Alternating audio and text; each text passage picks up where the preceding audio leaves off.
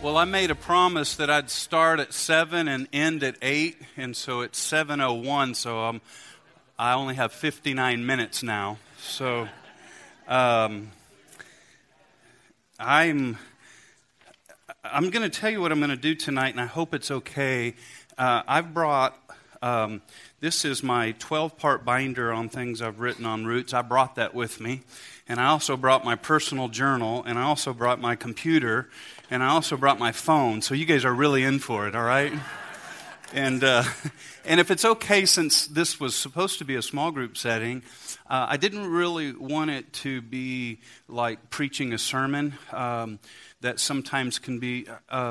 I think I'd do better, and I hope you'll be all right with it, if I could just kind of ramble a little bit. Is that okay, everybody? If that's not good, we'll change it next Monday, all right? And so, in other words, all my points aren't going to tie real pretty together, you know, with the same letter and all that kind of stuff. But I'm just going to share some things. Some of them will be random. I will admit that to you ahead of time. I want to pray. And first of all, I just want to, I'm just very grateful that you'd come out tonight. And I know many of you don't know me or my story, but I trust God has something really unique for us. So I'm just going to share. I'm going to just ramble a little bit, so let's dive into it. Father, we love you, and we are nothing without you. And God, these are not my words, but they're my story. And I'm grateful for the story you've given me, God, and for the victories you've brought me to. And I pray that the wrestlings and the struggles that I've had, that I could share them in a way that may prevent some and may bring some victories to some others. Because I think that's the way, Lord, that you take what the enemy meant for bad and you turn it around and make it good. And so I just pray for your grace tonight, your wisdom. Help me. My heart is full, so help me by your Holy Spirit to know what to share and what not to share for tonight. And we give you all the praise. We want to walk in total victory and freedom, and we thank you for that. In Jesus' name, amen. All right. Well, welcome to maybe some of yours first small group. Somebody just said, I'm glad we didn't do this at the Family Center. I really do. I just really want to say this, and I know I don't want to invade too much of our time, but my wife and I, we feel overwhelmed by the love of Coastline and the support of us, and we just feel like this is our church, and so we just appreciate it. And some have tried to talk us into staying here. And that's not a hard sell, you know, but we'll share later some of the things God's putting on our heart, but I don't want to waste time on that right now. Let me share a couple of things.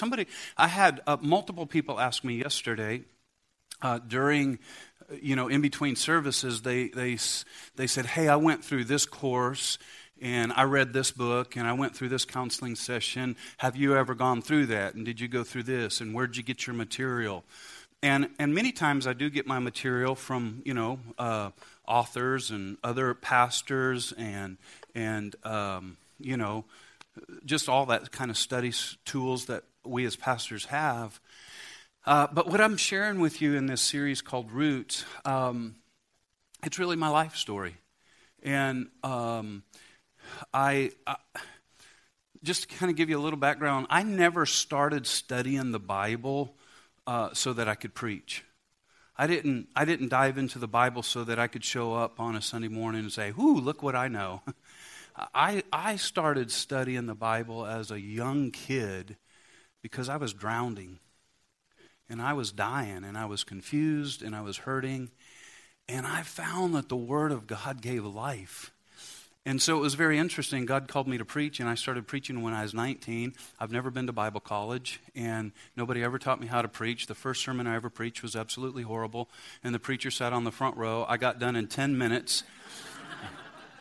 I was so nervous. I had little cotton balls flying out of my mouth. I was so, and so I did what most good preachers do. I figured out a way in my mind to re-preach the first 10 minutes in a different way. And then so he said, that wasn't good, so why don't you preach again next Sunday night? And the next Sunday night, I went way too long, and I've been going too long ever since, And so, but really, honestly, the way that I learned how to preach, I don't know if it's right or not, but the way I learned how to preach, and I mean this, I started by preaching to myself. I really did. I started studying Scripture and saying, I need help. I have a childhood that was very wounded, and I need help, God. And God just began to make His Word very real to me. And so this is my life story. I joke all the time that I will never run out of sermon material. I've been preaching for 29 years. I will never run out of sermon material because I have so many issues. And so I hope they help you today. I'm going to try to do something. This was a very last-minute idea. Again, I told you I'm just going to shotgun a few things. And I know this might be difficult to see, but I'll leave it up here. It's the only time I'm going to use the whiteboard because I know I was kind of thinking everybody would be right in the middle, but that's not happening. Somebody just gave me this illustration, so this is not real. This is not original with me, but I want to share it because I think it gives a good visual. And I want to write the word. I know everybody won't be able to see this, but I'll leave it and I'll try to write it as big as I can. This is the word love. Can you see that? Can you guys over there kind of see it? All right. And so over here, I'm going to put the word trust. Matter of fact, Pastor Jared just kind of gave me part of this illustration, and that's the word violation. I'm okay. Now, when love is violated, or when trust is violated. Now, I'm going to need some interaction here. How many in your life do you feel like that love has ever been violated in your life? Let me just see. Okay. I think this is going to be helpful. How many of you say, man, I trusted somebody and that was violated? Anybody here? Look at everybody. Everybody raise their hands. And so when love is violated or when trust is violated, when love is violated, here are the tendencies. We either go into shame or we go into blame. And the byproduct of those can be depression. Here's why. All anger and depression most of the time stem, unless it's a clinical issue like a chemical imbalance, but most of them come from unresolved hurts in our life. And so when we have hurts in our life, what happens is either we explode to protect or we withdraw to protect. Okay? And I'm sure this isn't totally new. And over here, if trust is violated, then here's what happens over here. We either control. Do you know anybody that's ever had control issues? I mean, I know it's none of you guys, but or we escape.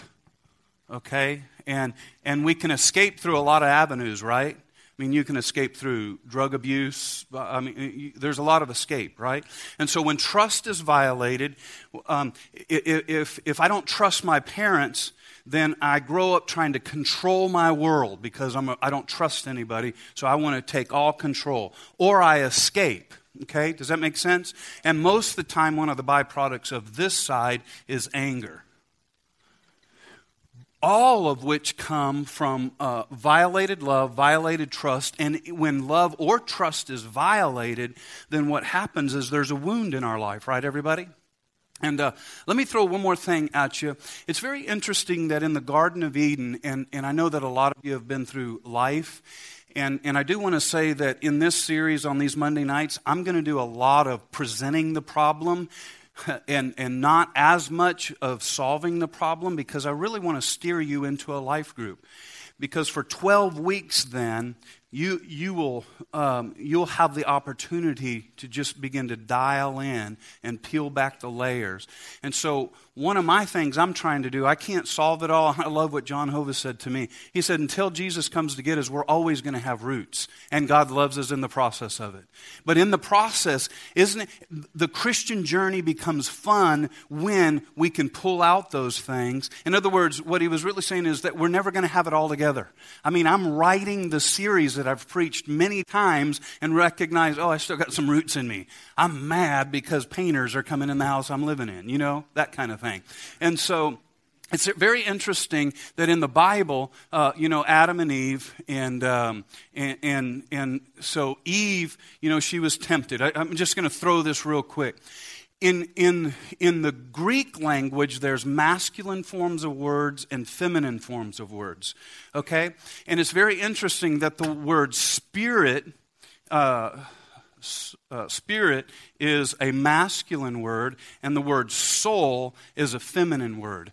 And the devil is up to the very same tricks. He's going to try to tempt, he's going to try to cause us to fall through our soul. What is our soul? Our soul is interchangeably used when the Bible says, love the Lord your God with all your body, all your mind, and all your spirit or heart.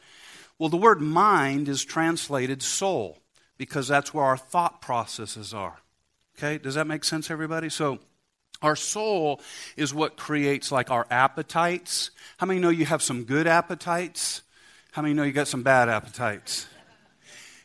Let me just ask a real simple question. I know I'm being random here for a minute, but let me ask a question. How many of you like ice cream? Okay, I'm just going to ask a question. How do you know you like ice cream? What? We tasted it one time. Your soul has the same appetite. If we indulge in something, it creates an appetite that our flesh may like. Does that make sense? See, some people got saved at a very early age and they don't understand all these appetites, and they can't understand why somebody has an addiction or a habit. But praise God, you got saved sooner, but some of us took a long time before we got saved, and we tasted a lot of ice cream. Mm-hmm. And now we're saved and we're on our way to heaven. But man, I sure would like to have a chocolate sundae sometimes, right? And so the appetite is still real, right? And so it's the soul. The soul is our mind, the way we process thought, our character traits, our attributes, our moods. How many know we got some moods, right? Okay, that's all our soul. It's our appetites, those kind of things. So that's just kind of random extra stuff.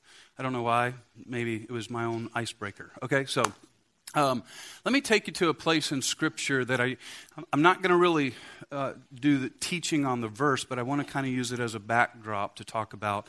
And we don't have any PowerPoint tonight. This was just my little idea of having a small group. And so we don't have PowerPoint, so I'm going to give you some Scripture. Hopefully you can write them down. We are recording this, and it will be on the church's webpage. So 2 Kings chapter number 4.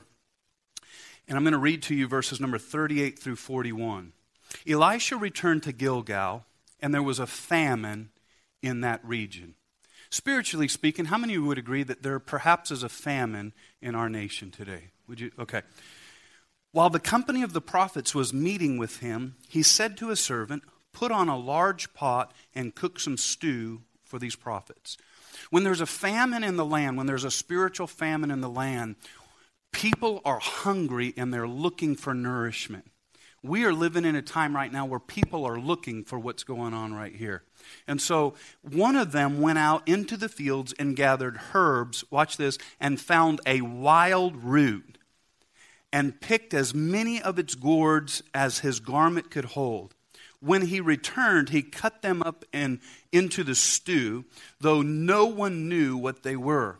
The stew was poured out for the men, but as they began to eat it, they cried out, "Man of God, there is death in the pot," and they could not eat it. And then, of course, the story goes on. But let me just use it as a backdrop. It was the wild root that made them sick. It was the wild root that caused death. And it's the wild, bad root in my life that causes me to be sick spiritually and can ultimately, if I don't begin to take charge of that, can cause death in my life. Just some reference from yesterday, Matthew 17, you can jot that down if you weren't here, and then also Luke 17, and the mulberry tree. The mulberry tree, if you weren't here, Jesus said if you speak to the mulberry tree, it'll be uprooted. One of the things we identified that is worth repeating is that the mulberry roots, when they grow down, they look for the roots of other trees to intertwine themselves with.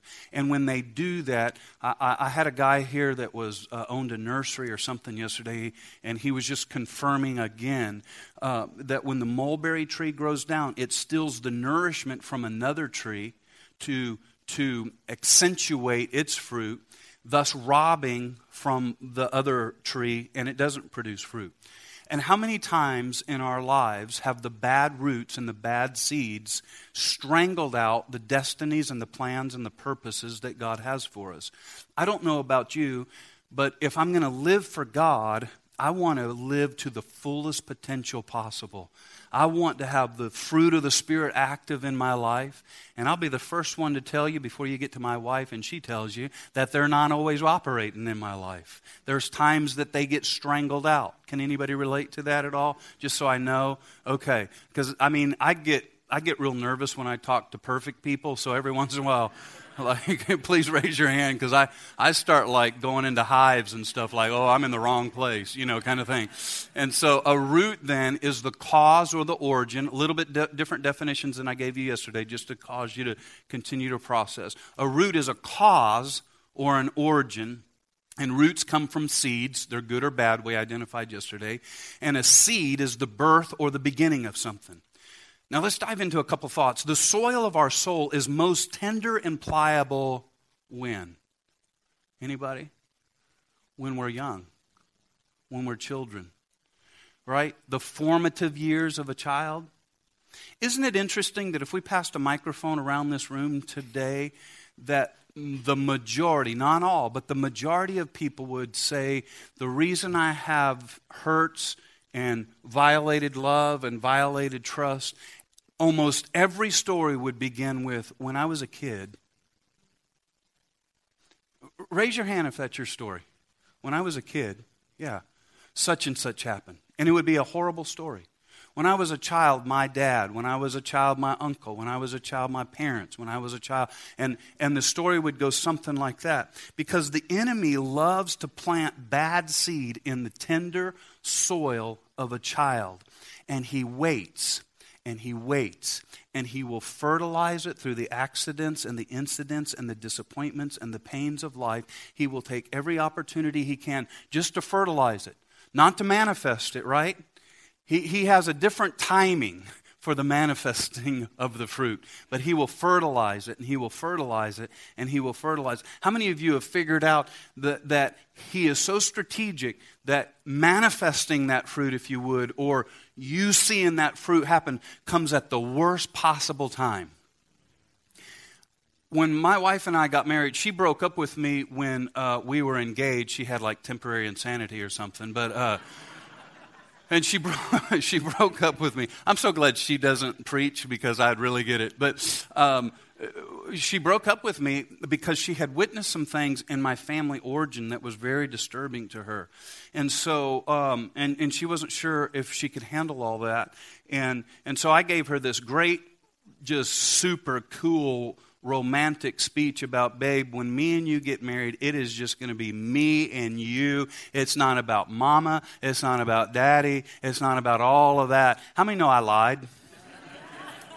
Now, I believed it at the time, and we both did, because we were too young to know better. But when we walked down the aisle to get married, man, we were carrying all kind of baggage, right? We were carrying all kind of issues with us, because the enemy will fertilize and fertilize and fertilize. I never knew that I had an anger issue until I got married. I wonder why the devil does that. We're going to talk about that tonight a little bit. And see, what happens is he just keeps throwing seeds in the pot of the soul as a child, most of the time as a child. And that tends to get us entangled. It makes the roots entangled. Now, here was what was interesting about me. I gave my life to the Lord when I was somewhere around 6 years old.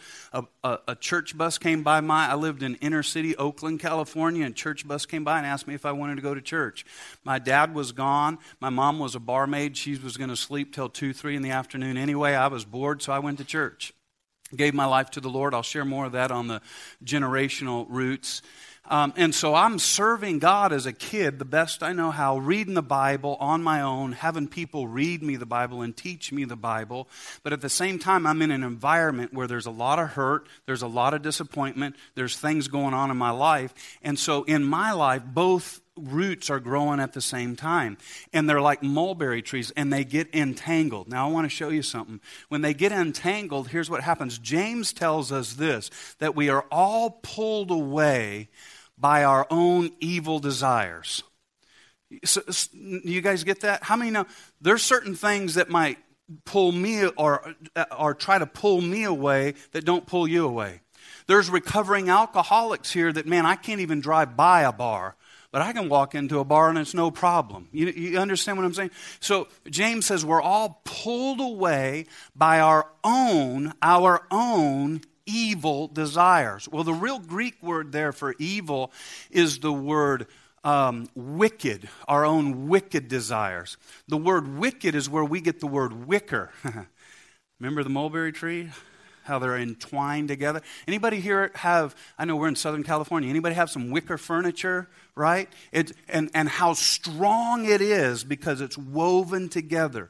So we're all pulled away by our own wicked wicker desires. We're all, because our soul, man, our love, our trust has been violated, and it creates all this mess inside of the way we think and the way we process. Some of us have a hard time processing what genuine love is, what genuine trust is, because it's all tangled up. And the people that God put in my life that I was supposed to be able to trust, now I don't trust, so I don't have a foundation for trust. And the people that were supposed to love me didn't love me, and I don't have a foundation, and it's all confused. Friday night, I'm going to speak to the men about what happens when the person that is supposed to help you drops you in life. Anybody ever heard of the guy by the name of Mephibosheth? Yeah, he's dropped by the person that was supposed to help him. Many of us understand what that is. And so, and Paul goes on and he says, don't be entangled by the affairs of this world. And so that temptation, that thing that causes you, how many know you have a particular area that just is like your weakness? It's that area that, man, I got to constantly watch out for. Anybody? You know, your strength is to know what that area is. Now, yesterday I said it's not enough to control it, but you need to be controlling it until you get it rooted out. Okay? So, you know, I kind of made fun of myself for not playing on the softball teams because I was controlling it. Well, that was a good move, but that isn't the only move.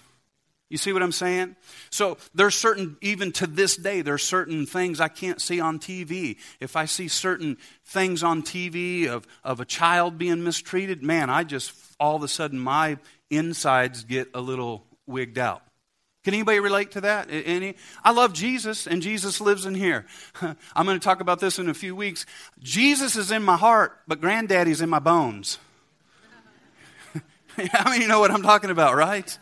Okay, we'll talk about that another time. All right, so let's talk about, I want to specifically talk about the bad seeds tonight, because yesterday we talked about that bad roots start with bad seeds. So let's just begin by identifying the bad seeds and what they are, and knowing them is half the battle. Now, I'm just going to give you a little bit of a warning. When you leave here tonight, you will find yourself really starting to do some backwards thinking a little bit, like looking back and saying, okay, make sure when that happens, you invite the Holy Spirit into that moment. Because I even struggled with it this afternoon. I started feeling heaviness because for me, these things are still wounds. And they can get heavy on me. And that's okay as long as the Holy Spirit can be a part of that journey with me, right? There's a time to grieve. And there's a time to rejoice. Is that, okay. All right. So let's talk about the bad seeds. And I hope this isn't redundant, but let's just talk about them. Number one, and these are in no order. I'm just going to, and this isn't exhaustive. I'm just kind of giving you some to think about. I think some of the bad seeds are, number one, the hurts of life. Again, I like interaction. Anybody ever had like some pretty devastating hurts? I'm not talking about stubbing your toe. I'm talking about like some pretty major, train wrecks in life, pain in life. Now watch this. Remember we talked about that the soul is how we think. This is our mind, okay? Strongholds happen in the mind, right? It's remember, because it's a wrong way of thinking or a wrong way of processing something. So often when a pain or a hurt or a disappointment happens in our lives, we build fortresses or strongholds in our lives to try to protect that area of our life. I began to have anger issues, not realizing I was trying to protect certain areas of my life. I was trying to protect. I didn't know what to do. So the best thing I knew how to do was explode so everybody would just leave me alone, kind of thing. Okay? And so it's kind of like we become like Jericho. Anybody remember reading the story of Jericho? The walls of Jericho were tightly shut up. I think that's Joshua chapter number 6, verse 1. And it says this, watch, it says, no one came in and no one went out. Do you know my emotions were like that for years? My emotions were just like the walls of Jericho. I wouldn't let anybody in. Oh, I let them in about that far, but nobody really knew the real Ken Hubbard. And I didn't go out. Does that make sense to anybody? And so, so when I have hurt at home and when I have hurt with people, the fruit then can be, okay, so this is the seed. Let's just take an experiment or just a variety of what some of the fruit can look like. When I have hurt at home and disappointment at home and disappointment with people I trust, then what happens, and I'm just going to spitfire some of them, some of the fruit that comes out of that can be things like perfectionism. Because you always got criticized and nothing was ever good enough. Now you're paralyzed because you can't. It has to be perfect. You get it? Okay, so perfectionism, workaholism. I know some of the most successful, Patty and I have some amazing friends that are multi-millionaires, very successful, multi-companies, all that kind of stuff. And they're driven by insecurities and fears of failure. And so we want them to continue to be successful. That's good fruit. God has, in a certain way, anointed them to be those kings, but we don't want it to come from a bad root. See? And they're just growing together kind of thing. And so workaholism, and some of them are obvious. People joining gangs, promiscuity amongst young people, pain, anger, explosions, or depression. Anger is explosion. How many know if there's an explosion, it can hurt the people that are the closest to the explosion, right? But then there's also just as dangerous but doesn't get as much attention is depression, which is implosion. See, I'm not going to share my attitude because when I was a kid, I was told to shut up and sit down. And your opinion doesn't matter, right? See, I see people nodding, and I think that's because you're saying, yep, I've been there, okay? And so I've often wondered kind of what happened, what childhood pains affected people like Adolf Hitler? He didn't just, I mean, I know we're all born sinners, right? I understand that. We all have the nature of sin in us. But there was something that fertilized those events, those things in his life. And so I often wonder, and I know it sounds cliche, but when we watch news and we see terrible things happening and bad things that people do, and they hurt other people, it's always the case that hurting people hurt people, and there's a whole lot of hurting people out there. Because it's what they know. It's how they know. Let's see, I better move on here. Psychiatrists say this when it comes to the subject of hurt. Psychiatrists say that memory lies in every cell of our body. Every cell of our body. Think about that for a moment. That means we can smell a certain scent that will trigger us to a moment. Right? It's so funny. As a little kid, I lived for a summer in Washington, which is where I was born, but never really lived there. And we moved back there for 4 years to pastor for a season. And the first time we were there and it rained, and if you've ever been in Washington, there's just this smell of the cedar trees. And I mean, it took me right back to a moment where I was hiding in the woods. Right now. I was 40-something years old. And all of a sudden I felt like I was that 7-year-old kid hiding. Smell. Can anybody relate to that? Sound. Certain sounds. The way, I won't do certain visuals, certain songs. Anybody have like a song that triggers something that, man, I don't want to hear that song again, a certain house. My uncle and I drove to a house that we lived in together as kids and experienced some things. And we stood there now both serving God at the driveway of that house. This happened about 6 years ago. And we talked about those things, got them out in the open and said, isn't it amazing that God would bring us through that? And it was amazing how vivid the memories could be all of a sudden just standing looking at that house. How many? I don't know about you, but for me, maybe I'm weird. But even certain TV commercials can be like, "Oh, I don't like that commercial," or certain previews, or those kind of things, or even certain tastes. Let me give you an example of one. One summer, I lived with my uncle, who was kind of my hero. I looked up to him.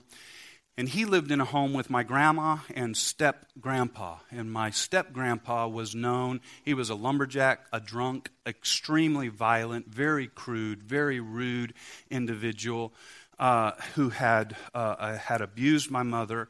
But for whatever reason I won't get into, I was dropped off there to live one summer with my uncle. And a number of things happened that I won't get into, but this one thing... after dinner, we had, what do you call it when you throw food out in the yard? A compost. Anybody know what that is? Okay, I guess I don't. But it's where you throw the scraps, before garbage disposals. All right, everybody? All right. And so we go out there and throw the stuff in the compost. And so me and my uncle, that was our job. We cleaned up the table, ran out there and threw some stuff in the compost. Well, for dinner that night, my grandma had made these little bite-sized beets. And they were the red kind in the sauce and all that kind of stuff. And so we were just typical boys. I was like 7 years old. He's 6 years older than me. And I took one of the beets when we were down at the compost pile and I threw it at my uncle. And he had a white T-shirt on and it hit him like right here. And it was like, I think we invented paintball because it was like... And I just thought, I'm a kid, I'm a boy. I'm like, that is the coolest thing ever. I just shot him. He just exploded with blood. It was beet juice, And he said, oh yeah, like a typical guy. I'm not. And so we started slinging beets at each other. And we had red marks all over. We were having the time of our life. And I don't mean to be a wet blanket on this, but my step-grandpa, for whatever reason, didn't like that. And I won't get into gruesome details, but I remember him coming out and grabbing my uncle and pulling him into his room and whipping him in such a way that to this day, I can still hear him screaming. And I remember that was the day that I was hiding in the woods. And do you know that I'm almost 50 years old and my wife loves beets? And every time I see a beet to this day, I cannot help but that story goes through my mind. Right? Now, sometimes you got to make friends with those memories, but they're there. They're there. Let me move on. Number 2, I think another one of the bad seeds that fall in the soil of our heart is abandonments. And we are living in a fatherless generation. We really are. And so there's a lot of abandonments. And some of the things I've talked about here in the past, what's bad about that is that God has designed the family. And if there's a part of that family missing, and by the way, if you are in a broken home, God can redeem it. Because I can tell you all the broken home stories you ever want to hear that happened to me, and God has redeemed it. All right? So don't let my story fall like a wet blanket on you, because you and God are always a majority, right, everybody? Okay? Single mamas, God will help you. All of those stories. I want you to understand that. I want to qualify that. But Dad was missing. And so dads are where we get our identity. That's why we wear our dad's name. My name is Ken Hubbard. My dad's name is Ken Hubbard. His dad's name is Dwayne Hubbard. My middle name is Dwayne.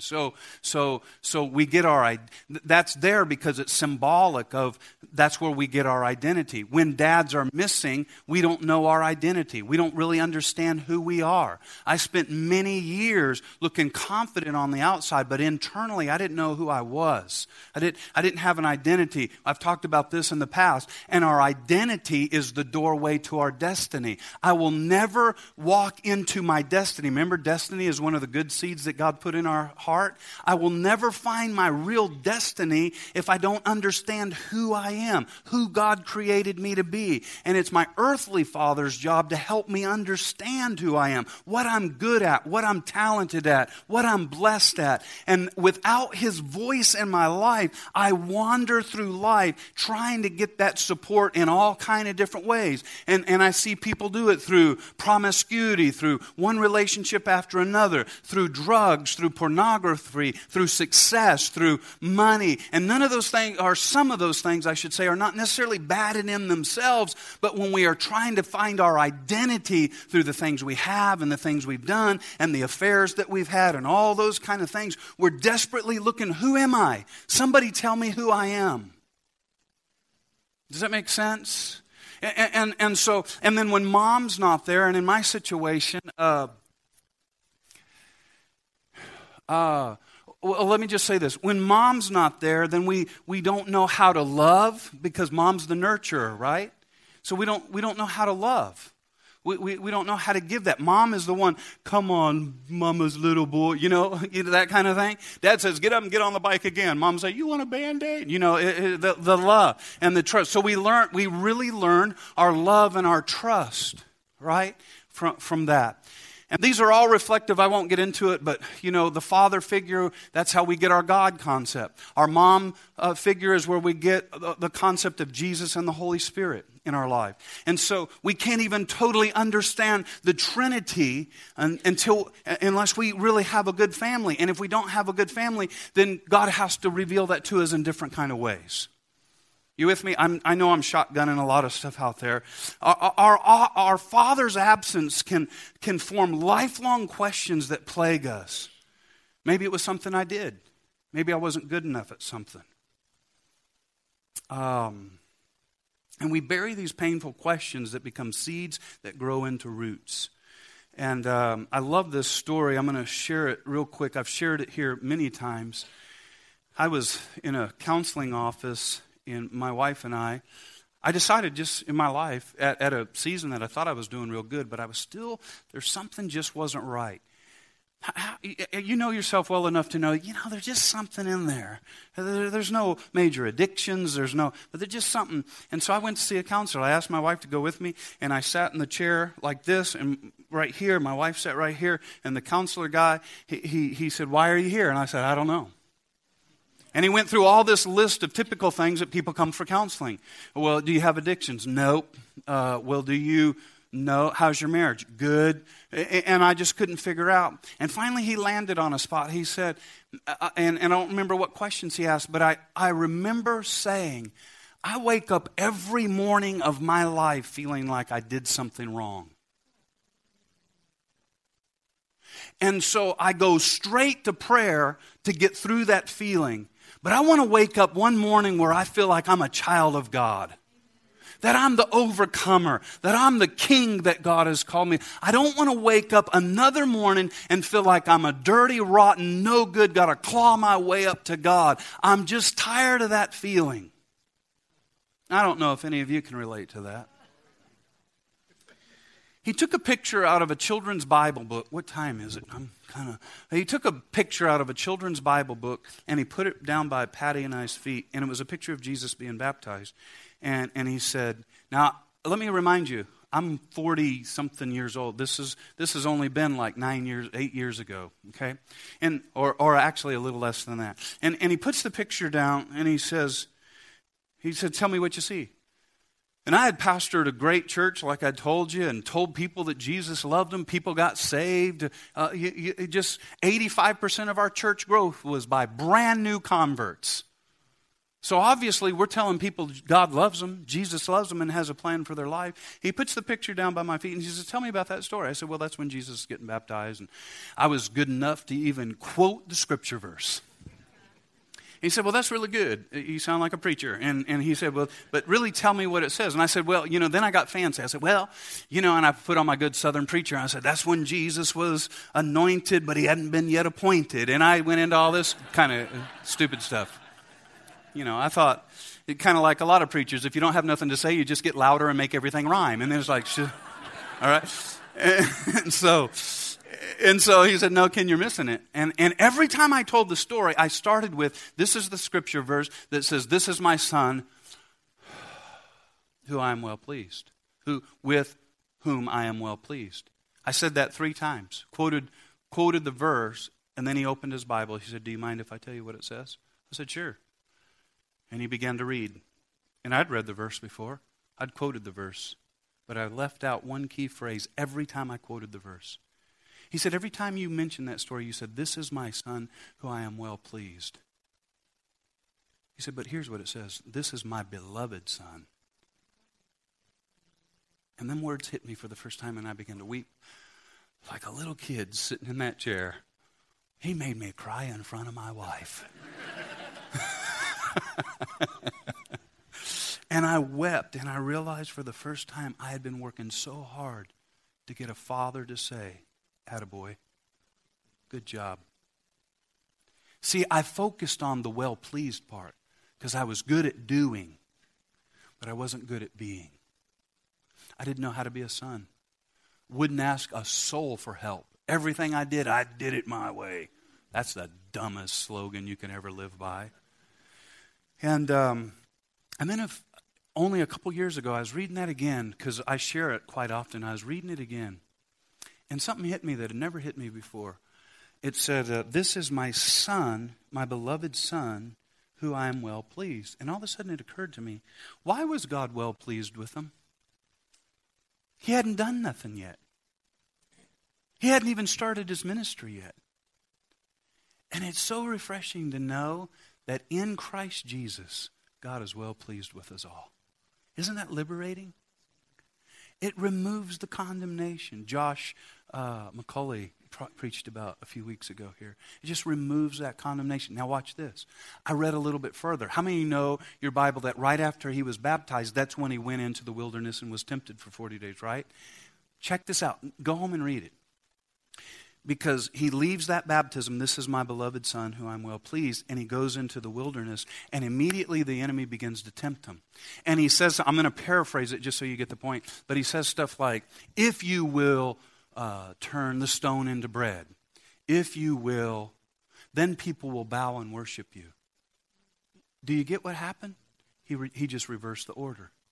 He said, if you'll do a certain thing, you'll be loved. And the devil is still trying to reverse the order. He's still trying to get us to do something so that we'll be loved. But Jesus has already done it all. Come on, everybody, right? Come on, right? Oh, boy, we're running out of time. Let me try to hit a few others.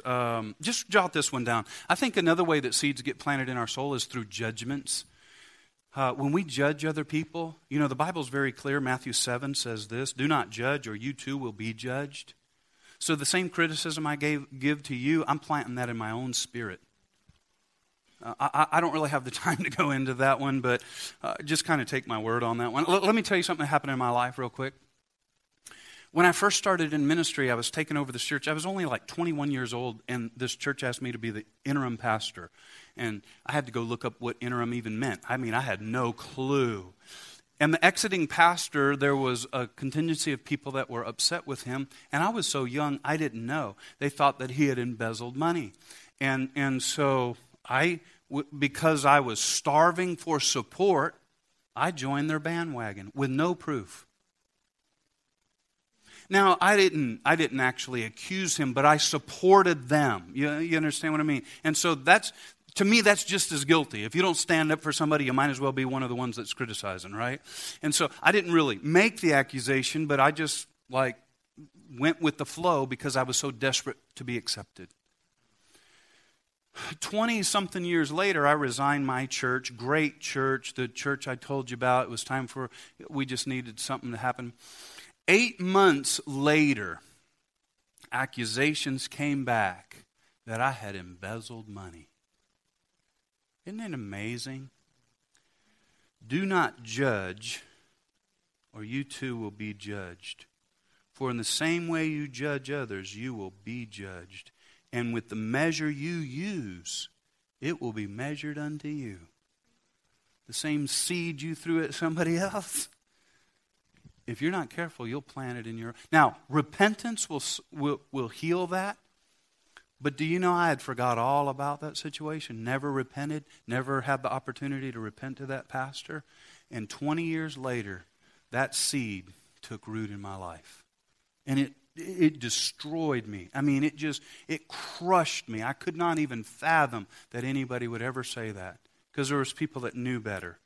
And Romans 2:1 says this, "You therefore have no excuse, you who pass judgment on someone else, for at whatever point you judge the other, you are condemning yourself, because you will pass judgment, do the same things." Wow.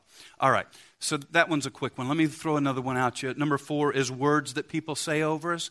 How many have had people say of influence, people that should be encouraging you and building you up somewhere in your life had bad things said about you? Isn't it amazing how those are the things we remember? They echo, don't they? They just echo. And I'm almost embarrassed to tell you this, but I can still hear the tone as though it happened 30 seconds ago. You will never amount to anything. That's what fueled so much of my drivenness. And on the outside, everybody's applauding. "Woo, Ken, you're the man, you're the man. Look at all you're doing." But it was all fueled from bad roots. Does that make sense? Hurting people hurt people. I'm a movie buff, and this is a very obscure movie. Has anybody ever seen the movie? It was an old Disney movie. Bruce Willis was in it, called The Kid. Anybody at all seen that movie? Okay. There's a scene in that movie, I'm telling you, like 3 people have seen it, so I shouldn't give the illustration, but the 8-year-old Bruce Willis comes back to visit the 30 or 40-year-old Bruce Willis, and he's teaching him life. Wouldn't that be an interesting lesson, huh? I'd like to talk to the 8-year-old me. I think I could save the 8-year-old me a few bumps. And his mother was dying, and the father grabs the 8-year-old Bruce Willis character and says, "You're killing her by the way you're acting." It's those words that haunt us. And that, in that movie, it's so powerful because in that movie, that was a turning point in his life that made him on a road of destruction. You're killing her.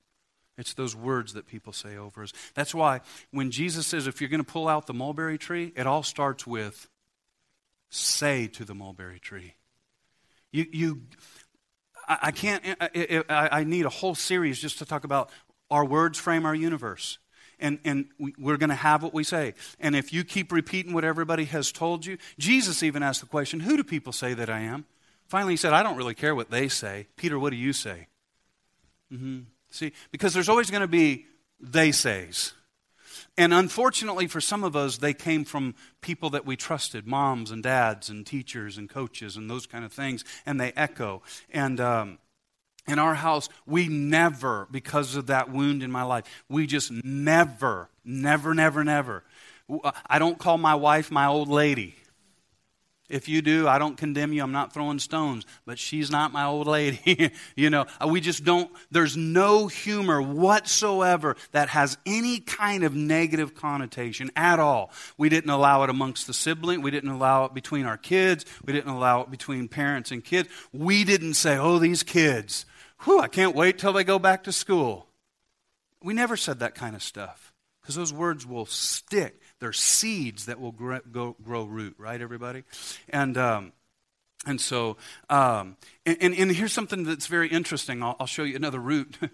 You guys are going to think I'm one messed up dude by the time the series is over, but I was extremely criticized by a very influential woman in my life, and I was also abused by a very influential woman in my life. So you wonder why? Remember I said that the devil will plant seeds in us when we're young, but he won't harvest it until later? You know why? Because he's not just trying to destroy me.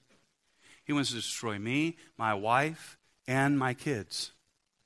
And so he lays like a sniper just waiting. Oh, I'm going to throw a little fertilizer, a little fertilizer, a little fertilizer, a little fertilizer. Oh, they're walking down the aisle saying I do. Oh, they just got out of the hospital with their babies. Now, bam.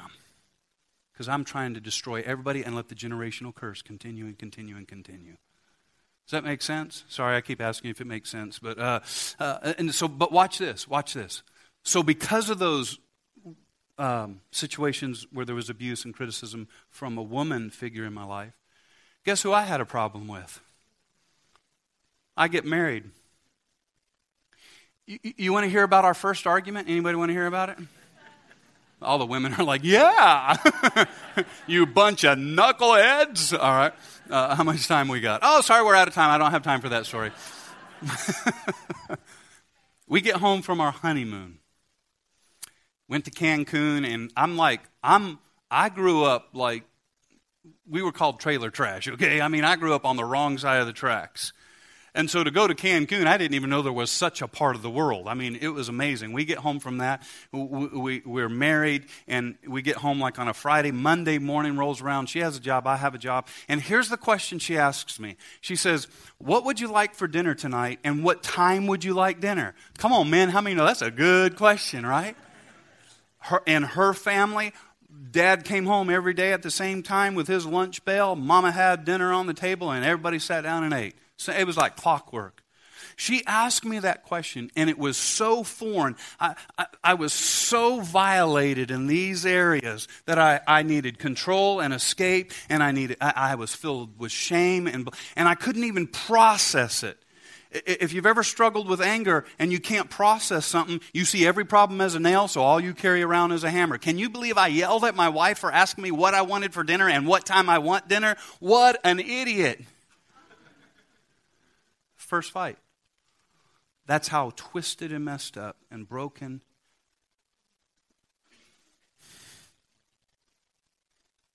that I was. Wow. And so now the blessing that God puts in my wife to be my helpmeet, I'm rebuking. Because she's saying, no, you have to turn right, not left. I'll go which way I want to go. Been lost for 30 minutes. I know what I'm doing.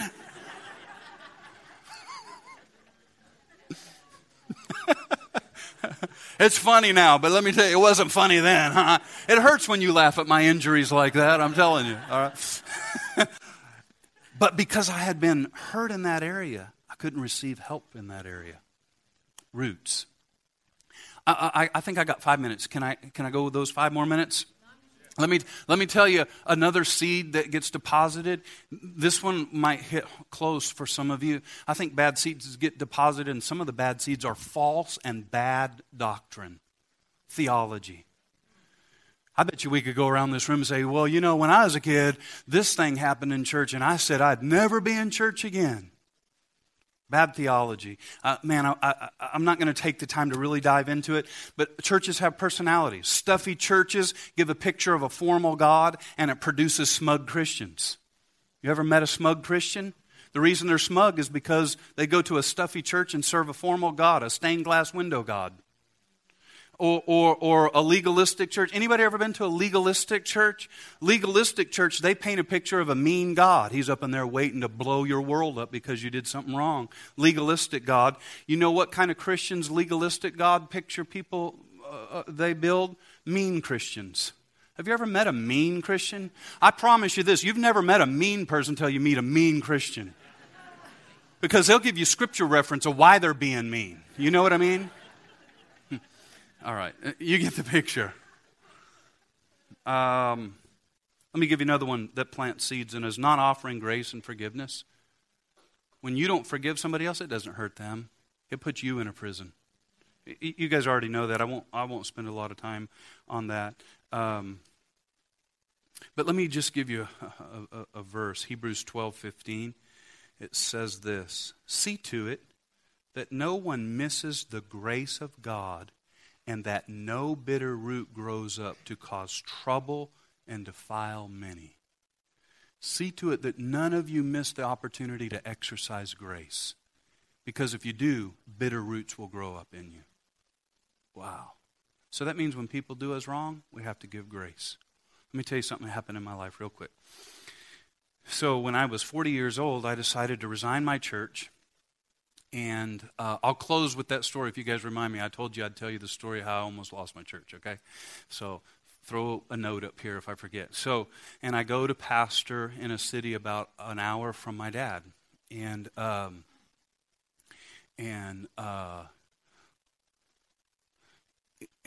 it's the first time that I was really getting to know my dad. And I remember one night we sat... he has a shop/bar right next to his house, motorcycles, bar, and we'd sit at the bar all the time. And we'd catch up on lost time. 40 years of not knowing my dad. And I remember one night, now this is a guy that was an atheist. I won't tell too much of a story because we are recording this. And but just a rough, tough, 1%er biker gang kind of guy. And we would share and we'd talk. And you know what opened the door the biggest? My dad sat across from me at the bar with tears running down his face. Well, hold on, not tears yet. Saying, son, I'm sorry that I wasn't there for you when you were a kid. But I want you to know I love you and I'm proud of the man you've become. I said, Dad, I want you to know something. I don't hold you accountable for nothing. Because God, what the devil meant for bad, God has made beautiful in my life, and I shared my testimony with him. And my dad, who none of the other brothers and sisters, I got a bunch of half-brothers, they've never even seen my dad cry. He sat there and just tears pouring down his face. My dad came every Sunday for 1 year and heard me preach. You know what I believe was the catalyst to that? Me and my dad are like best buddies. You know what the catalyst was? I didn't hold any grudges. I let him totally off the hook. Dad, it's all good. We only know what we only know. All right. I'm going to close with that, all right? Is that good enough? I got a bunch more, but that's good. All right.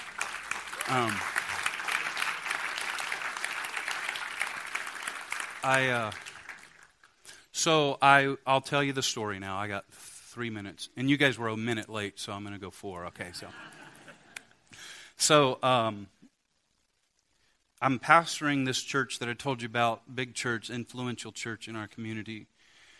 And didn't play on the softball teams because I'm controlling anger. We were in a $10 million building program. We were building a new sanctuary in the midst of all those buildings. And I was, to say the least, stressed out. I didn't have a clue what I was doing. And you know, I came from a background where Mama put quarters in a mayonnaise jar to pay the rent. That's the world I come from, okay? And so now to be all of a sudden in a $10 million building program, I mean, I'm like, this is a whole nother world. It seemed like every decision I made about anything was $100,000. And I'm tired, and I'm worn out, and I'm preaching, and I had just authored a couple of books, and it's just, life is crazy. Got 2 young kids, and I'm holding it all together. And I go into a sub shop with my buddy, who was a pastor on staff, and I sat right here at the very back table of the restaurant with my back against the door. And he was going to sit right there facing me, last booth. And it's one of them places where you order a sandwich and then they call your number and you go get your sandwich. So we ordered our sandwich, went and got our seat. The men's bathroom was right there, and he stepped into the men's bathroom, and I'm sitting at the seat by myself. The lady says, number 9, number 5. She looked at me, made eye contact like they were my sandwiches. I grabbed them, I set his at his place, and I began to unwrap mine and was getting ready to take a bite. When up from behind me, all of a sudden, a guy in a business suit said, "You took my sandwich." And he picked up my friend's sandwich, unwrapped it, and said, "This is what I ordered." And I said, "Well, you know, the lady called my name, and so I just grabbed it." And he dropped it down real hard and said, "Enjoy your lunch." Now, I love Jesus. And I've been saved. But there's some parts of me that still ain't saved. Because I got Jesus in my heart, but I got granddaddy in my bones. And I come from a long line of fighters and brawlers. My grandpa was a Golden Gloves champion. My dad was just the biggest violent brawler you ever. And there's still a little bit of that hiding, running around up in them roots. How many know what I'm talking about? I didn't think about getting mad. I hadn't demonstrated anger in a long, long time. But I had a burst of adrenaline, and I seen red. Anybody ever struggle with anger? You can relate to that moment? Right? People that have never struggled with anger, you're like, well, what's the big deal? The guy's just a goofball. Yeah, I know, and I wanted to tell him he was. You know? And I still love Jesus, like I was going to kill him and then like give him a discount on the funeral. But, you know, I mean, like, And I'm not playing. I was like mad. And by the grace of God, I mean, this is all happening in milliseconds, right? By the grace of God, I mean, I seen red, and I already envisioned grabbing him by the throat and pushing him against the wall. I mean, I'm embarrassed to tell you, but that's what happened. And it was going down over a dumb sandwich. Right at that second, my friend walks out of the bathroom, and he like, this is in milliseconds, looks at me like, hey, here I am. And I'm like, oh. And the guy walks out. Now, I wasn't over it. I mean, I was still ready, like, I'm going to go outside, and I'm going to make sure nobody's looking, and, that kind of thing, okay? And, I don't come from Whoville, everybody, okay? and so that was that bothered me. It bothered me not because of the guy. I literally went home that night and wept because I thought, man, I've spent 12 years in this community building a great church. And I could have thrown it all away. Because I still got some bad roots rattling around in me. And I still need Jesus to work on me. And just that quick, the flesh was ready to go. And I learned there was a number of trigger points in that, just the whole, I won't get into all of that. But I can say that was one of the pieces that led me to resigning my church eventually, probably about a year later. Because I realized there was some unfinished work inside of me that taking a journey to take a little church that was closing on its last days, I was going to give up all that because there was still a little boy inside of me. I said, I want to know my dad. I want to know where I come from. And even if he doesn't love me, I need to close that circle because I'm dying to hear, this is my beloved Son, whom I'm well pleased. And I gave up all that to get that, and by the grace of God, I got it. Amen, everybody? That's all I got for you tonight. All right. Okay.